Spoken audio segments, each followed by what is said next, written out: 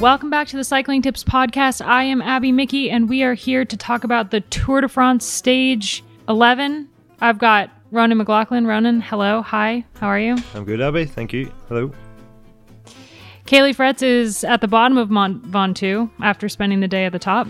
It's hot down here. And Nathan Haas has joined us again. Yeah, I'm back. Thanks for having me back on the show. It's been a joy. A genuine joy. That sounded like it was sarcasm. It wasn't sarcasm. Before we dive into stage 11 of the Tour de France, this episode is brought to you by Continental. So, Mont Ventoux has been ascended once again, actually twice in today's case. That got us thinking about all the people who jump on their bikes to follow the tour or take on long distance rides. Amongst Continental's range of tires, there's one that's made for going long, the Gator Hardshell. I love this one for winter miles, like absolutely love this. I swear by this one in Colorado in the winter for long miles. It's amazing. As the name suggests, the Gator Hardshell is ideal when it comes to extremely long service life or for rough surfaces and rugged tarmac. Puncture protection and mileage are the strengths of the Continental Hardshell Protection. The 3-ply carcass, that sounds, I don't know how I feel about a tire being referred to as carcass. Each layer with 60 TPI covers the entire tire and makes it a real bastion against anything the road can throw at you. Plus, the outer sidewalls are reinforced with Duraskin fabric, providing even more reliability. So whether you're touring, riding Ram, or riding at Ventoux many times, Conti's Gator Hardshell tires are the puncture resistance flagship among tires. Thank you so much to Continental for sponsoring this episode. I think Dane should just read the ads from now on. He's really good at it. Dane was so good. Yeah, he can just do it in one go, and it's amazing. He's smooth like butter. He is smooth like butter, like a criminal undercover. Hot like no? Anyone? BTS? Yeah, I'm down. Sick. I'm good. All right, so let's dive into stage 11 of the Tour de France. It was the Ventoux 2 day, so the Vent 4 day, won by Wout van Aert. I mean, pretty rugged day out there. What do you guys think? I'm sitting in the press room, at the back of the press room at the moment, and at the front of the press room, right this very second, is Tadej Pogačar in his little post-race interview that he has to do every single day because he's in the yellow jersey.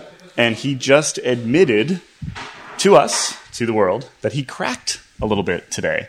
And, I think we can get into the stage win, which was incredible. And also, just yesterday, I think I said that Wout van Aert was not looking like his old self. And, of course, 24 hours later, I'm proven horribly, totally wrong, right? But I wanted to start with just that little tidbit because we've spent so much time over the last week talking about sort of where this race stands from a GC perspective. Can anybody beat Pogačar? Is he just... Are we really just sort of waiting this out now to Paris? And it's a good reminder today that we aren't, right? And granted, no significant time was taken. There wasn't some massive shift in the GC, but a crack is a crack. And if he can crack today, he can crack again. And I think that his competitors will take some solace from that. They will see that. They will see that he sort of kind of struggled in the heat on the lower end of the climb today. And they will look at the Pyrenees and say, we have an opportunity. I think that this race is still interesting from that perspective. Still, the GC race for me is still on, and I think today was a good reminder that just because a rider looks fantastic on one day does not necessarily mean they're going to look fantastic every single important moment for the next 2 weeks, right? I agree to a certain extent, and I also would love to see the GC battle heat up a lot more in the coming weeks, but I feel like it's Uran who's now sitting in second on GC. He didn't look any better than Pogačar on the climb today. He looked like he was suffering a lot as well. And so did Carapaz. And the guys that are all kind of sitting within, 5 minutes of Pogačar, none of them are looking any better than he's looking, except for Vingegaard. I think he looked great today, but just maybe waited a little bit too late. If it had been a mountaintop, he maybe would have gotten 30 seconds, but with the descent, he just didn't have enough he didn't have enough space to kind of get any time. That descent is also, it's not like it's a fast, twisty descent. It's not like when you go over the top, you actually have enough steepness to be able to stay away from people that you've dropped on the climb. It's a gradual descent. It's a pedaling descent. So it's a kind of descent where if you're in a group of 3, you have way more momentum than you do just one guy riding on their own. Yeah, I agree with Abby on this. And, I think we saw Pogačar crack, and he will probably play it up in the media a little bit because I think he wants to avoid being the big bully of the Tour de France. I think it sort of played into his narrative to maybe talk that up. But my impression was today was just a big, sticky, hot, arduous day. It was a race of attrition. And I think when Vingegaard went and he was following, I think he probably sort of looked in terms of, what investment is this going to take out of me on a pure, neurological level to follow it? Versus just looking back and seeing that Uran and co were just behind. And I think he knew exactly what Abby's saying is that descent is not something that someone, has 30 seconds and stretches it out to a minute if they're a good descender. It's exactly that. If you're turning with 3 riders, you'll bring them back. And I think, it was nice to see that he's human. But I think, if we look at the other players, like Abby said, Uran didn't look incredible. Vingegaard was certainly strong, but I think, a lot of these younger guys that are chasing GC for the first time, they can have these purple patches in the race. But like we saw with Ben O'Connor today, that purple patch can very quickly turn into something that's, a bit more of an explosion on another. So I think in terms of the overall consistency, I still think Pogačar is a clear favorite, not just because he has 5 minutes, but because of his physiology. I guess I should clarify that I don't think that today means he's going to lose the Tour de France. That we're a long way from that. I'm just saying that him admitting to having a brief bad moment is just such a departure from what we saw on essentially the last 2 times he really tried to go for it, where he just rode away from everybody, right? And it wasn't even close. And so there was a humanity, I think is the right term. He looked human today. I absolutely agree. It plays into his narrative. It plays into not only the narrative of him not being the bully, but it plays into, he's already getting asked doping questions. Those pop up all the time. It behooves him at this point to look like a human being. Not to say that he did today on purpose. I think that was, he genuinely probably just didn't want to go that fast. But there were some other reasons for him, to potentially lose a bit of time, to take that little risk, that there were reasons for him to lay off the gas a little bit.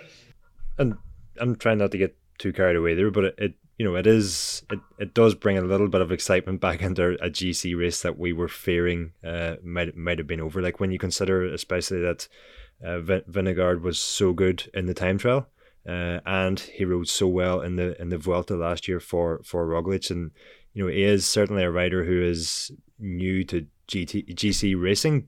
But at the same time, he has shown that he's got the potential of any of the riders who are, I was going to say following closely behind Pogačar, but I don't think there's anybody actually closely behind him at the moment. But he's got the potential going uphill as he demonstrated today. He is time trialing well as he demonstrated just last week.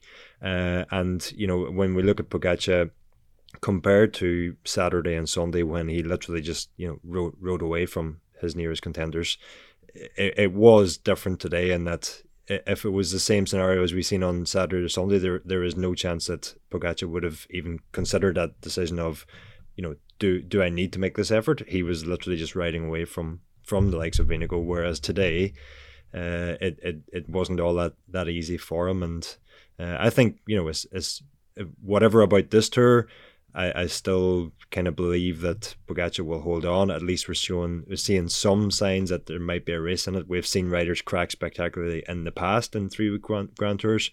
But looking forward into the future, I think Vingegaard is going to be really a rider to watch. And when I seen him finish third in that time trial last week, I sort of thought to myself, well, here's a guy who rode quite well on the what's the name of that viciously steep climb in Spain that they did in the Vuelta last year? The Angliru. And for the Angry Lou, yes, for Roglic, he has ridden well in the time trial. And I sort of thought to myself at the time, well, you know, Roglic has had a bit of misfortune this year in the Tour, you know, being so badly injured in a crash.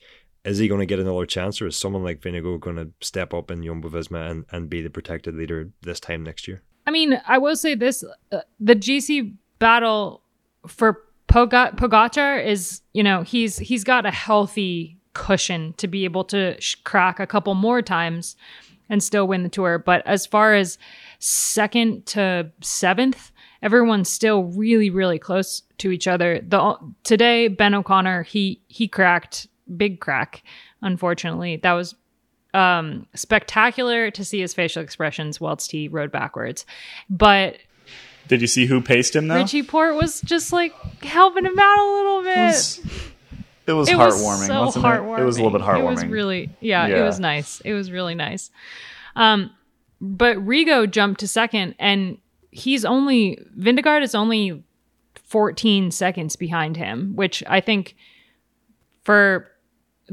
and then Richard Carapaz is only 1 second behind Vingegaard. So it's still really, really close amongst those guys. Hopefully they keep fighting each other. And I don't know, in the process of them fighting each other, maybe Pogačar's caught in the middle of it and cracks a little bit more. And this race kind of continues to be exciting like it was today. I think that the minor crack was exciting for 2 reasons. One, we may get a more exciting last week of the Tour. 2, you know, people are already talking dynasties, right? They're already talking about, oh, well, he could win the next 5, he could win the next 6, whatever it is. And I hate when we start talking about that so quickly, because 1, we had that exact same conversation about Egan Bernal 2 years ago, and look where we are now.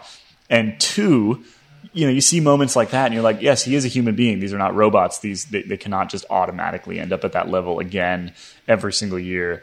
You know, the riders that are able to put together a bit of a dynasty, they're few and far between. And just because you win one Tour de France, even by a lot, does not necessarily mean that you're going to win the next bunch, right? So anyway, I like seeing riders as humans. And sort of speaking of that, I was up on Ventoux today. I was up for the first lap and then dropped down the backside as they went around again. And I like going to bike races, which sounds weird, and Ronan will back me up here. Generally, when you're at the Tour de France, you don't actually see much bike racing.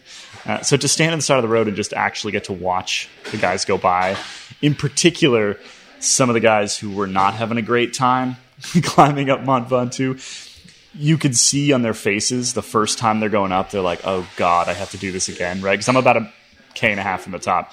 You could just see on their faces, and it gives you empathy for them. So anyway, I put together like a very short little audio bit from the top that we can listen to. We're about 1.5 K from the top, just before the barriers, which they put up, which is the most fun place to be, just before the barriers. You can't go to the barriers. No.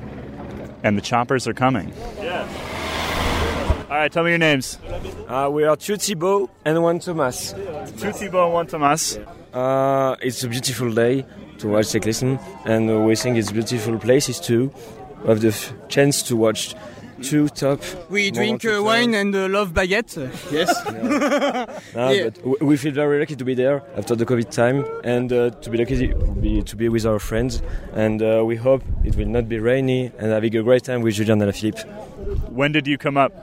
This morning we were to Montserrat ski resort next to Mont Ventoux, and so we took a walk to come to the top of the Mont Ventoux, and we are very happy to be there, to be together and to feel this tour again. What do you got in the cups there?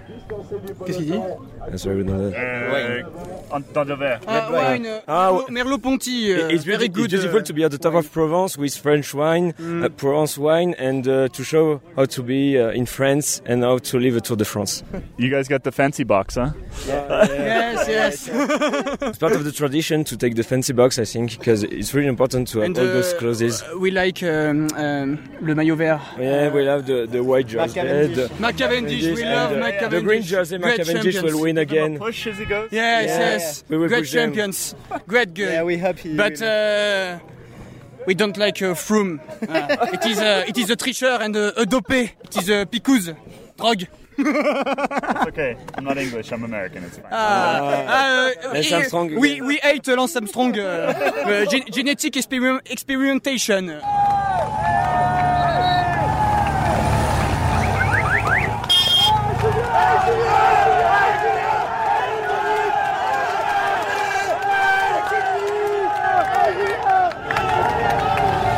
We have a clear favorite in the breakaway today, unsurprisingly. There's a lot of Alain Julien. Looking at their faces, I am just reminded that they have to go up again. They look up there. Yeah, you can see them from Dopé. You can see them look up at the. So we're about a 1.5K from the top. They can see it from here. We are up well above tree line. When the clouds clear, they can see the top. And I'm not sure if that's a good thing at the moment or a bad thing. Just a reminder that they have to do this again. And actually the second one is harder. There's a certain amount of empathy, I think, that you gain standing next to the road as they climb. And you see their face up close and the sweat and crusty that you just don't get on television.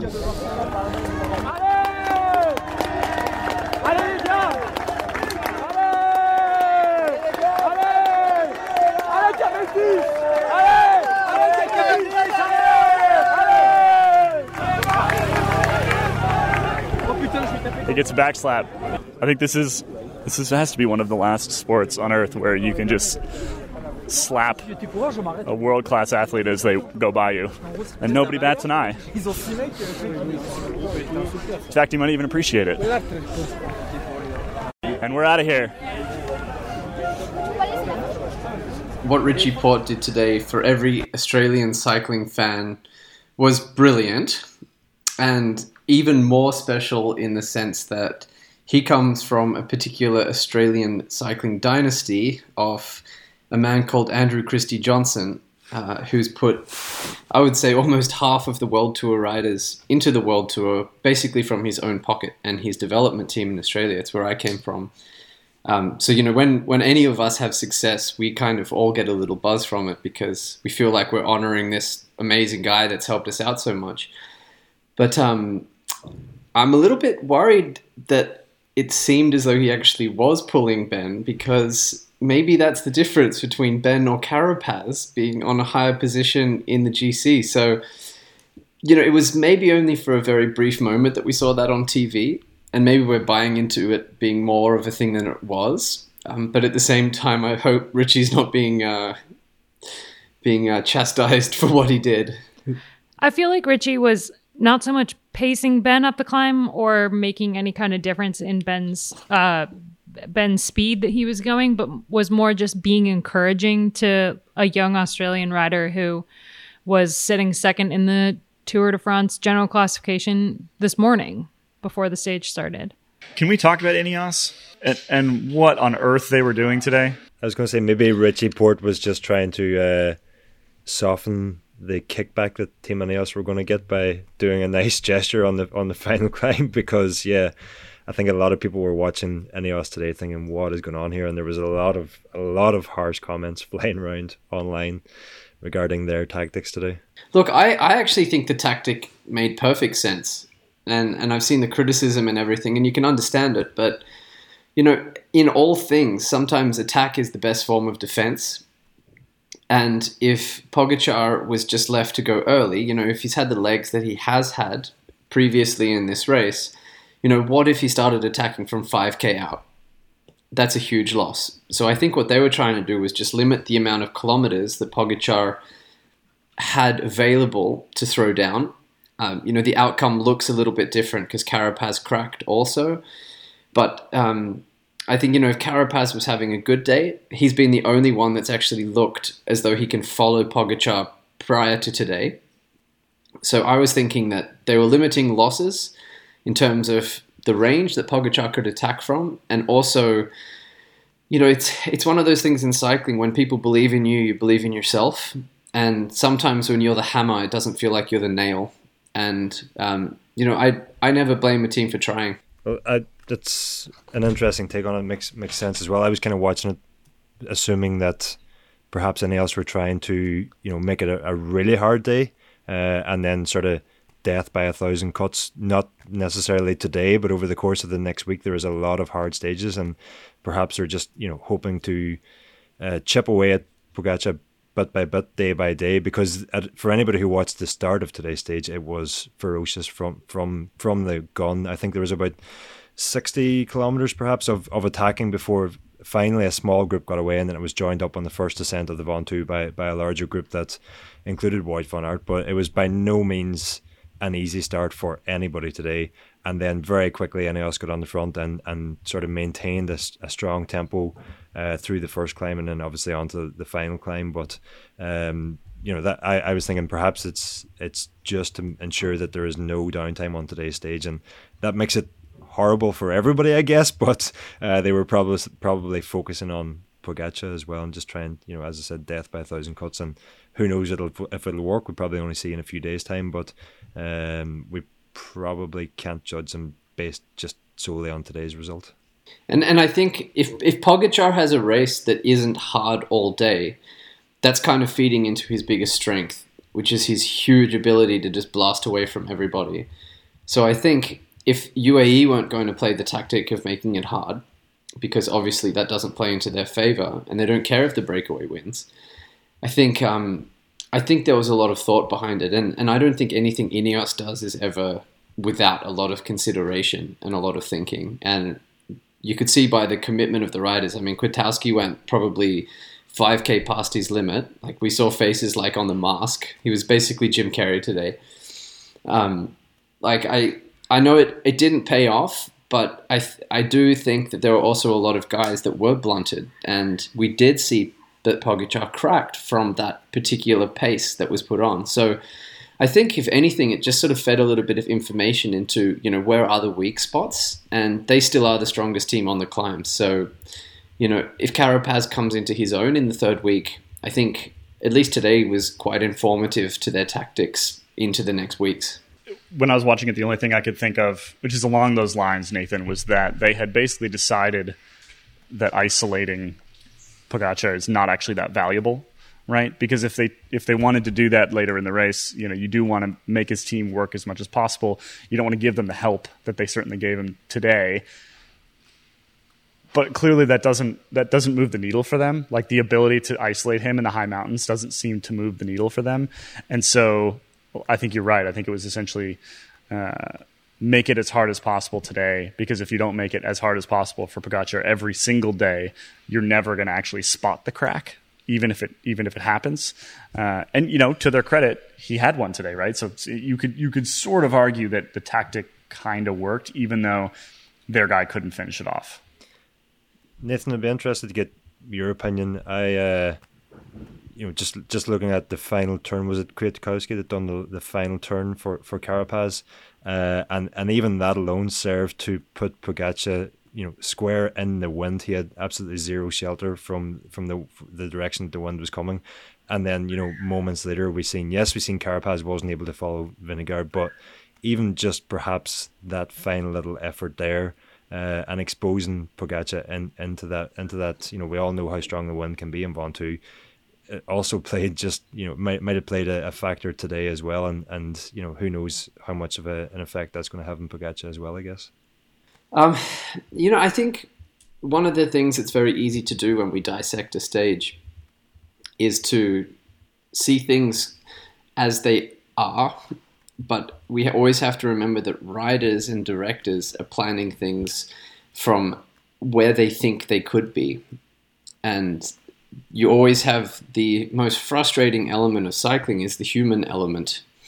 And, you can only go in with the best laid plans, so to speak. And Ventoux is just it's a mythical climb in cycling because of the strange performances and strange lack of performances that happen on it. It's so exposed. Like you said, the wind is always a huge factor.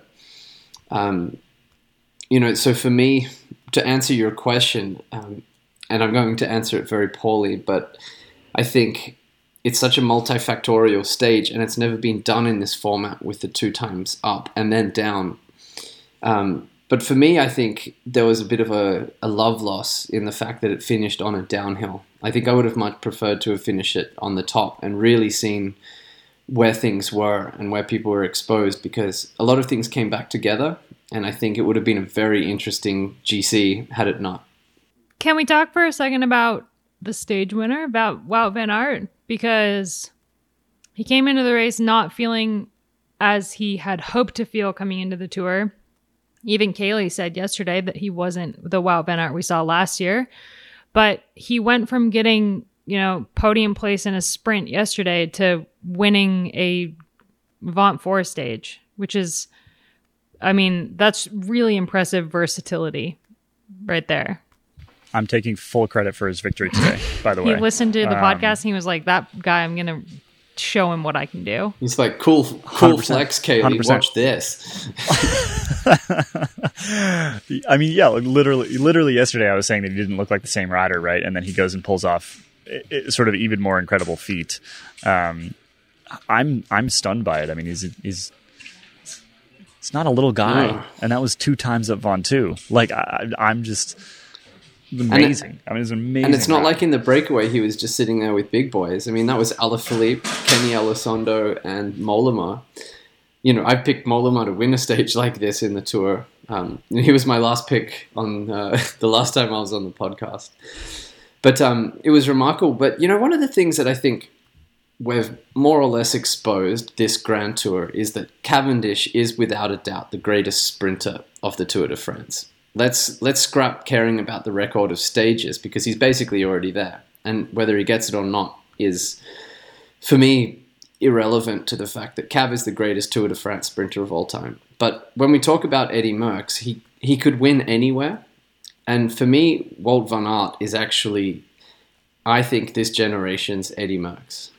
He really is. He's kind of a rider like no other in that he can time trial, he can sprint, he can climb. There's so much specialization in men's cycling that you just don't see that very often. You can time trial and you can climb, but those guys can't sprint. Well, they can, but it's all limbs, just like being thrown around. And honestly, it looks dangerous.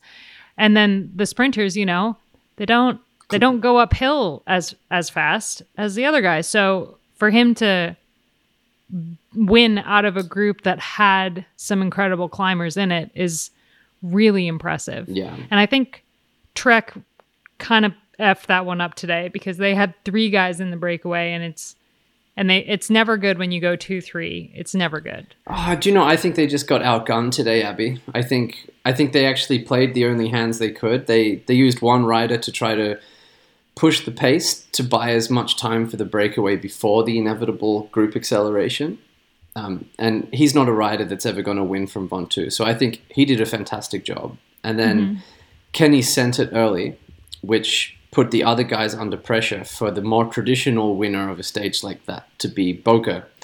So I think tactically, again, a bit like Ineos, it could look like they titted it up, but I actually think they played their best hand in a more sort of team-orientated sense. But in the end, Wout was just on a mission, and when you saw his eyes on the climb, it was like looking into the most focused person I've ever seen.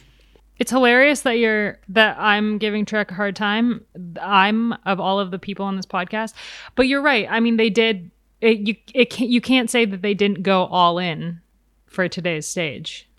There was something that Wout mentioned in the post-race press conference that I think was interesting as well, which is that because the first hour was so hard, he felt like he came out of that first hour basically less depleted than some of the purer climbers in that group.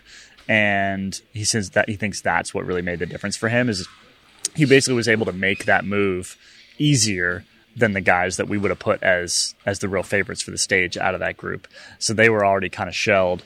and then they hit Ventoux, and we know how just versatile he is and how incredible he can be, and that was for him what made the difference is actually that first 90 minutes or so, which we sort of, half the time we don't get that on TV, half the time we just miss that on TV. We kind of forget how important that first 90 minutes is, and how the amount of effort put in there can really affect the entire rest of the stage, particularly in a stage this hard and this hot. So I think that makes sense to me, right? That checks the boxes for trying to understand exactly what we saw today. One perfect example of that was Julian Alaphilippe. He spent the first 90 minutes just going bin lids, basically. Every move, everything. He was in a 2-up attack with Nairo Quintana at one point, dropped Quintana on the first KOM, I think it was, and then was in a 4-rider move after that. So it was no surprise to see him pay the price for that, on the final ascent of Ventoux as well. But I think going back to Van Aert, I think he's almost a perfect example as to why, at least in my opinion, the points classification is broken.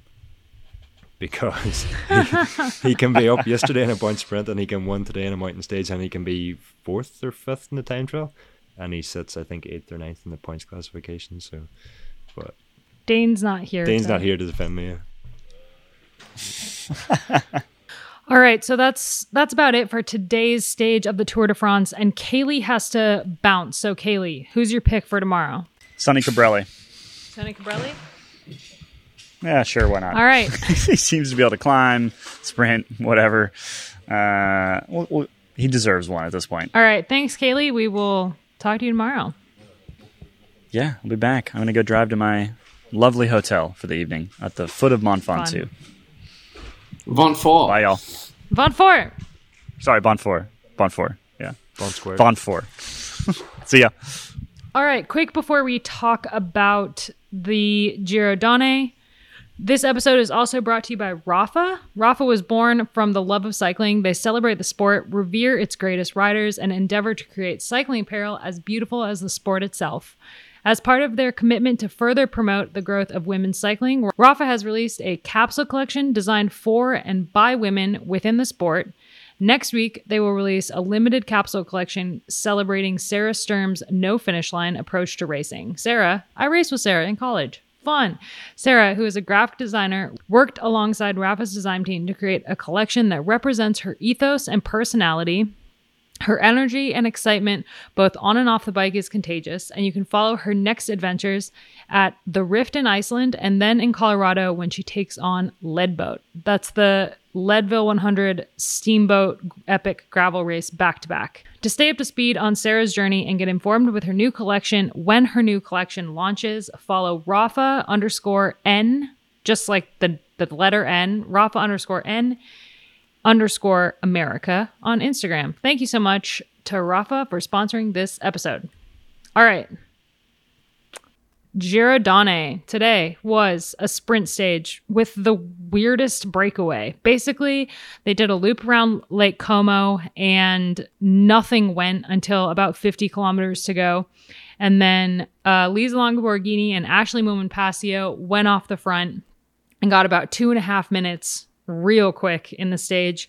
The two of them were off the front until 13 kilometers to go when they were brought back, and it was a sprint finish led out by DSM, won by Emma Norsgaard of Movistar, her first win at the Giro Donne, but adding on to the incredible season that she's had already. Corinne Rivera in second, and Marianne Vos took third. So no movement in the general classification, but Marianne Vos did take over the points jersey.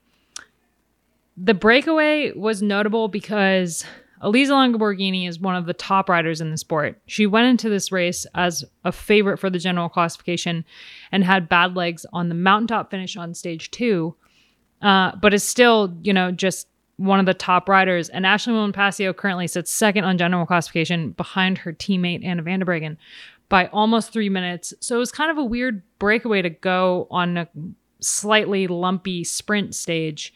You usually would see smaller teams throw some riders up in there, maybe some domestiques, but the race was really fast from the gun. So I think it was maybe just too fast for some of those less experienced riders to get off the front today. Let's hear from Hannah Barnes and Ruth Winder, their take on the day. They probably know more because, we can't really watch the race.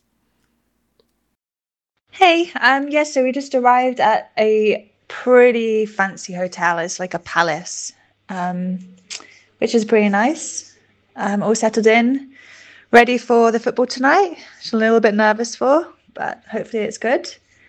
But yeah, anyway, about today's race. We did a lap of Lake Como, which was lovely. We actually got to enjoy the views, but the race was very hectic, very fast. I think we did over 40 kilometre an hour average, which was pretty fast. But no, it was good. We were predicting a breakaway day, which it did with Ashley and Longo Borghini going up the road together, and they got a pretty good gap and were away for quite a while, but DSM and WNT and Movistar did a big chase to bring that back, and I think we caught them with 16k or so to go. And then from there on in, it was just thinking about the finish, trying to stay safe. And yeah, we got organised and tried to keep Alexis safe and in a good position. But it was just, very hectic and very fast finish. And it's actually pretty warm today. It started off, it was cloudy. I think they were predicting storms going to roll in at some point, but thankfully they didn't. That would have made it even crazier. We had, I think, 18 tunnels in total, so yeah, there was a lot of glasses coming on and off the face. But yeah, looking forward to tomorrow. We're at Lake Garda, another lake, and doing a few laps. The course actually looks pretty difficult. I think 5 times going over a climb and finishing on top of a climb as well. So yeah, I'm predicting maybe another Voss win. But we'll see. Hey everybody, Ruth Winder again here. Finished stage 6 of the Giro today and just chilling in the hotel room. Totally forgot to record this audio diary for you guys. Actually, Abby had to remind me. Feeling pretty tired today, which I think is typical. 4 stages to go. Today was beautiful, actually. We rode a lap of Lake Como, the whole thing, the whole way round. Got to kind of look over my shoulder at the view a few times. But for us, it was just kind of like a flat to rolly day. So we knew that getting a breakaway was probably going to be hard, but we gave it a good try with kind of some attacks one after another. And Elisa got away and was away with Ashley Moolman-Pasio for a long time, actually, just the two of them.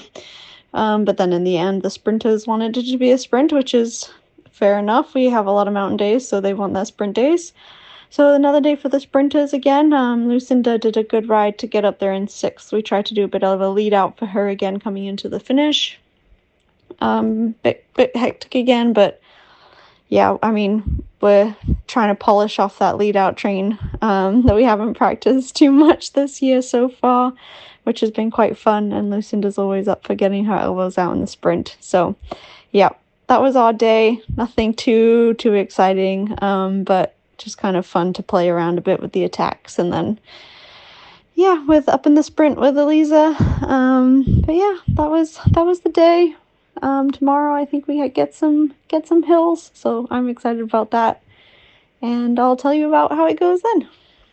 Tomorrow the race continues with a 109-kilometer circuit race. It's going to be super fun. I wish we could watch the whole thing because it's laps of one climb, and so it's going to be really, really fast, hopefully super aggressive, and definitely tune in for the final 10K or however much they happen to show on the live coverage. Before we talk about tomorrow's stage of the Tour de France, let's hear really quick from Jose Bain. The 12th stage starts in Saint-Paul-Trois-Châteaux. A shocking revelation is that there are not 3 castles, or Trois Châteaux, in St. Paul. St. Paul doesn't even reference to the Apostle Paul. Now, the town is named after the first bishop named Paul all the way back in the 4th century. And those 3 castles, were they then never there? No, I'm sorry. The name comes from the Gallic tribe Tricastini, which gradually morphed into the modern French Trois Châteaux. We go through the beautiful Gorge de l'Ardèche and past the town of Bidon. Yes, indeed. Julien Alaphilippe doesn't have the best memories of this road through the canyon when a gust of wind threw him against the canyon wall in 2016 in the time trial. Miraculously, he escaped without injuries.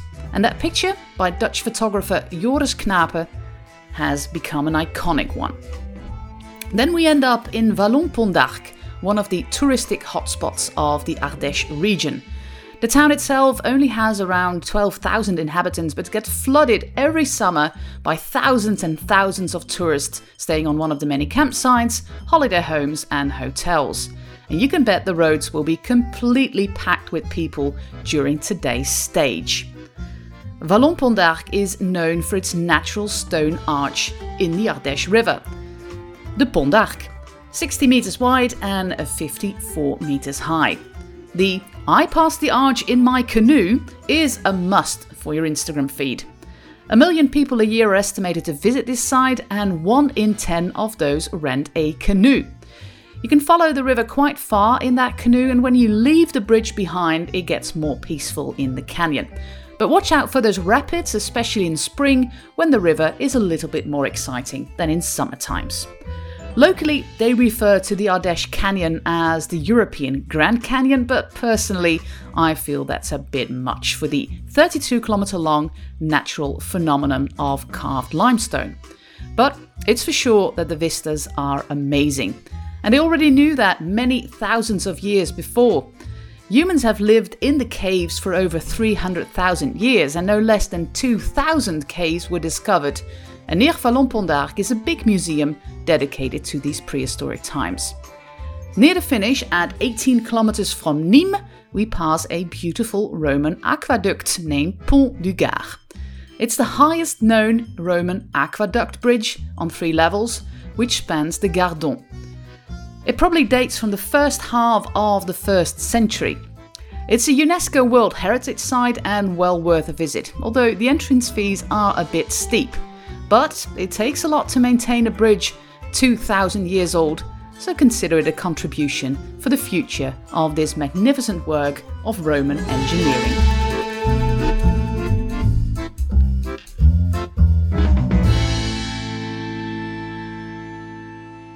Tomorrow for the men racing in France, it's a pretty flat day with some lumps from Saint-Paul-Trois-Châteaux, which means essentially the 3 castles of St. Paul. Oh, I like that. That's a great name. Kind of a long name to write on all of your mail, but hey. And finishes in Nîmes, one of my favorite places in southern France. One of my most hated places in southern France. There's a really great cafe there that I love. And also there's this really awesome clothes shop that I got a dress at last year at the tour that's beautiful, or the year before. See, that's where Ronan just hasn't been able to dabble. He's misses out on that whole dress advantage. Yeah. Nîmes was just a place where all my dreams went to die every spring. Oh, sad day. With the Étoile de Bessèges, train the whole way through winter, think you're flying, go to the Étoile de Bessèges, and you're not flying. Well, on that very happy note, let's make some picks for tomorrow. Nathan, do you want to make your pick first? Well, I feel like Cav's dream run seems like it's too much of a Disney tale. And I almost feel like it's building up for a bigger narrative, which is where Cav wins his 35th stage to take over on the Champs-Élysées. And, or at least part of me wishes to see that. I feel like that would be the most beautiful and poetic way to see that happen. So if he wins tomorrow, it's sort of getting a little bit ahead of the game. And I see this little lump at the end of the stage to be something that might just be a bit too much of a challenge. It might not. His team's very good at looking after him and then arranging the most incredible lead-out cycling has seen in a long time. But I think with what we saw from teams like Bike Exchange a few days ago, where they were super on the offensive with any little lump that they could find, I have a feeling that this lump tomorrow in the end is going to be insane. I think people are going to attack the hell out of it, and I think that plays into the hands of guys like Bouhanni, Matthews, Colbrelli, and Laporte. And this will sound like a biased pick, but I haven't been biased so far in all of my picks. So I'm going to go with Laporte for a really surprise win tomorrow because he's been on form all season. Yeah, we should mention that Cav made it within the time cut by about 7 minutes. He's good for the time cut today, which was a couple people were worried about, but worry no longer. He did make the time cut. Only one person did not make the time cut, and that is Luke Rowe. So Ineos is down 1 Luke Rowe for the rest of the race. Wow, that's a big loss, actually. Yeah, it really is. Ronan, who's your pick for tomorrow? I'm going to go for Nasser Bouhanni. Partly because I feel like Cav is slightly the easy pick if it comes to a point sprint. I'm trying to go a little bit just looking for an outsider, and partly because I seen Bouhanni in the French Nationals recently, and he was climbing quite well there, much better than I expected. He was still with one of the chasing groups when there was quite a few other riders who were not with it. So I'm thinking perhaps he can get himself over that kick at the end, even if someone like Bike Exchange does sort of light it up and be there for the finish. And we've seen him finish on second and third in this tour already. So I'm going to go for Bouhanni. Yeah, I think that's a pretty good call, Ronan. And I think you also have to consider who's good in messy sprints, because I think tomorrow is going to be much less, I should correct myself, much less of a traditional lead out. I think a lot of people's assets are going to be used trying to keep people in the race and to come back. So I think tomorrow is going to be a very unpredictable finish, and I think that's where guys like him tend to shine. In kind of the same vein as that, I'm going to go for Stefan Kung for tomorrow. I don't know why. It seems like, so there's one category 3 climb like midway through the day that I don't think is going to be that consequential, but I feel like this race has been so formulaic in the way that it's been raced so far with a lot of sprint finishes, and I feel like I just want there to be a really strong breakaway that goes tomorrow. So I'm just willing there to be a move. And if there's a move, Stefan Kung is going to be in the move, and I could see him soloing away to the finish. That's my pick. The only thing about that, though, Abby, is I'm thinking if Stefan Kung is going to win, he's going to come to the line solo. And I'm thinking back to the last time we had a finish in Nîmes, where, of course, Jack Bauer got caught, 50 metres from the finish. I can't handle something like that happening again. So if that's happening, you need to, ring me or text me or something, tell me just to turn it off. But yeah, I can't. Yeah, go for a bike ride, Ronan. Go for a bike ride. I can't watch something like that happen again. Yeah, I mean, I would love to see Cav win again. I'm loving this Cav streak, but I also want there to be a little bit more mixing going on at this Tour de France between, Pogacar riding the way he is, and also Cav winning all of the sprints except for the one that Tim Merlier won earlier in the race. So I would just love to see a breakaway go tomorrow. And it's not like it's lumpy enough for a breakaway to go, but there's 3 lumps. So who knows? None of those roads around that area, they were particularly easy.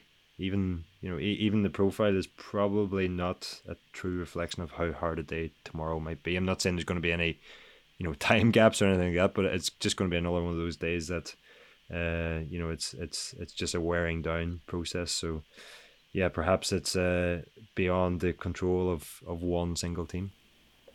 You're right about it being kind of a sketchy finish tomorrow, because there's a wonky little... There's a roundabout with 380 meters to go, and there's a pretty intense right-hand turn as well. So the final 2K looks challenging for as far as leading out a sprint, but so did a couple of the earlier stages that Cav did win. So yeah, looking at the map, it looks like they've just taken the awkward option and come into Nîmes from one side of the town, but decided to finish on the other side of the town. So they've gone almost straight through the centre. Of course, which that's the logical way to do it. So yeah, it could be quite challenging coming in there. The final, I would almost extend that out to the final 3 kilometers has 1, 2, 3 90-degree bends in it by the looks of this not overly detailed map that I have. Well, that's all we got for today. Thank you so much for listening to the Cycling Tips podcast. And thank you to Nathan for jumping on this podcast with us once again. We will be back tomorrow to talk about stage 12 of the Tour de France. Bye.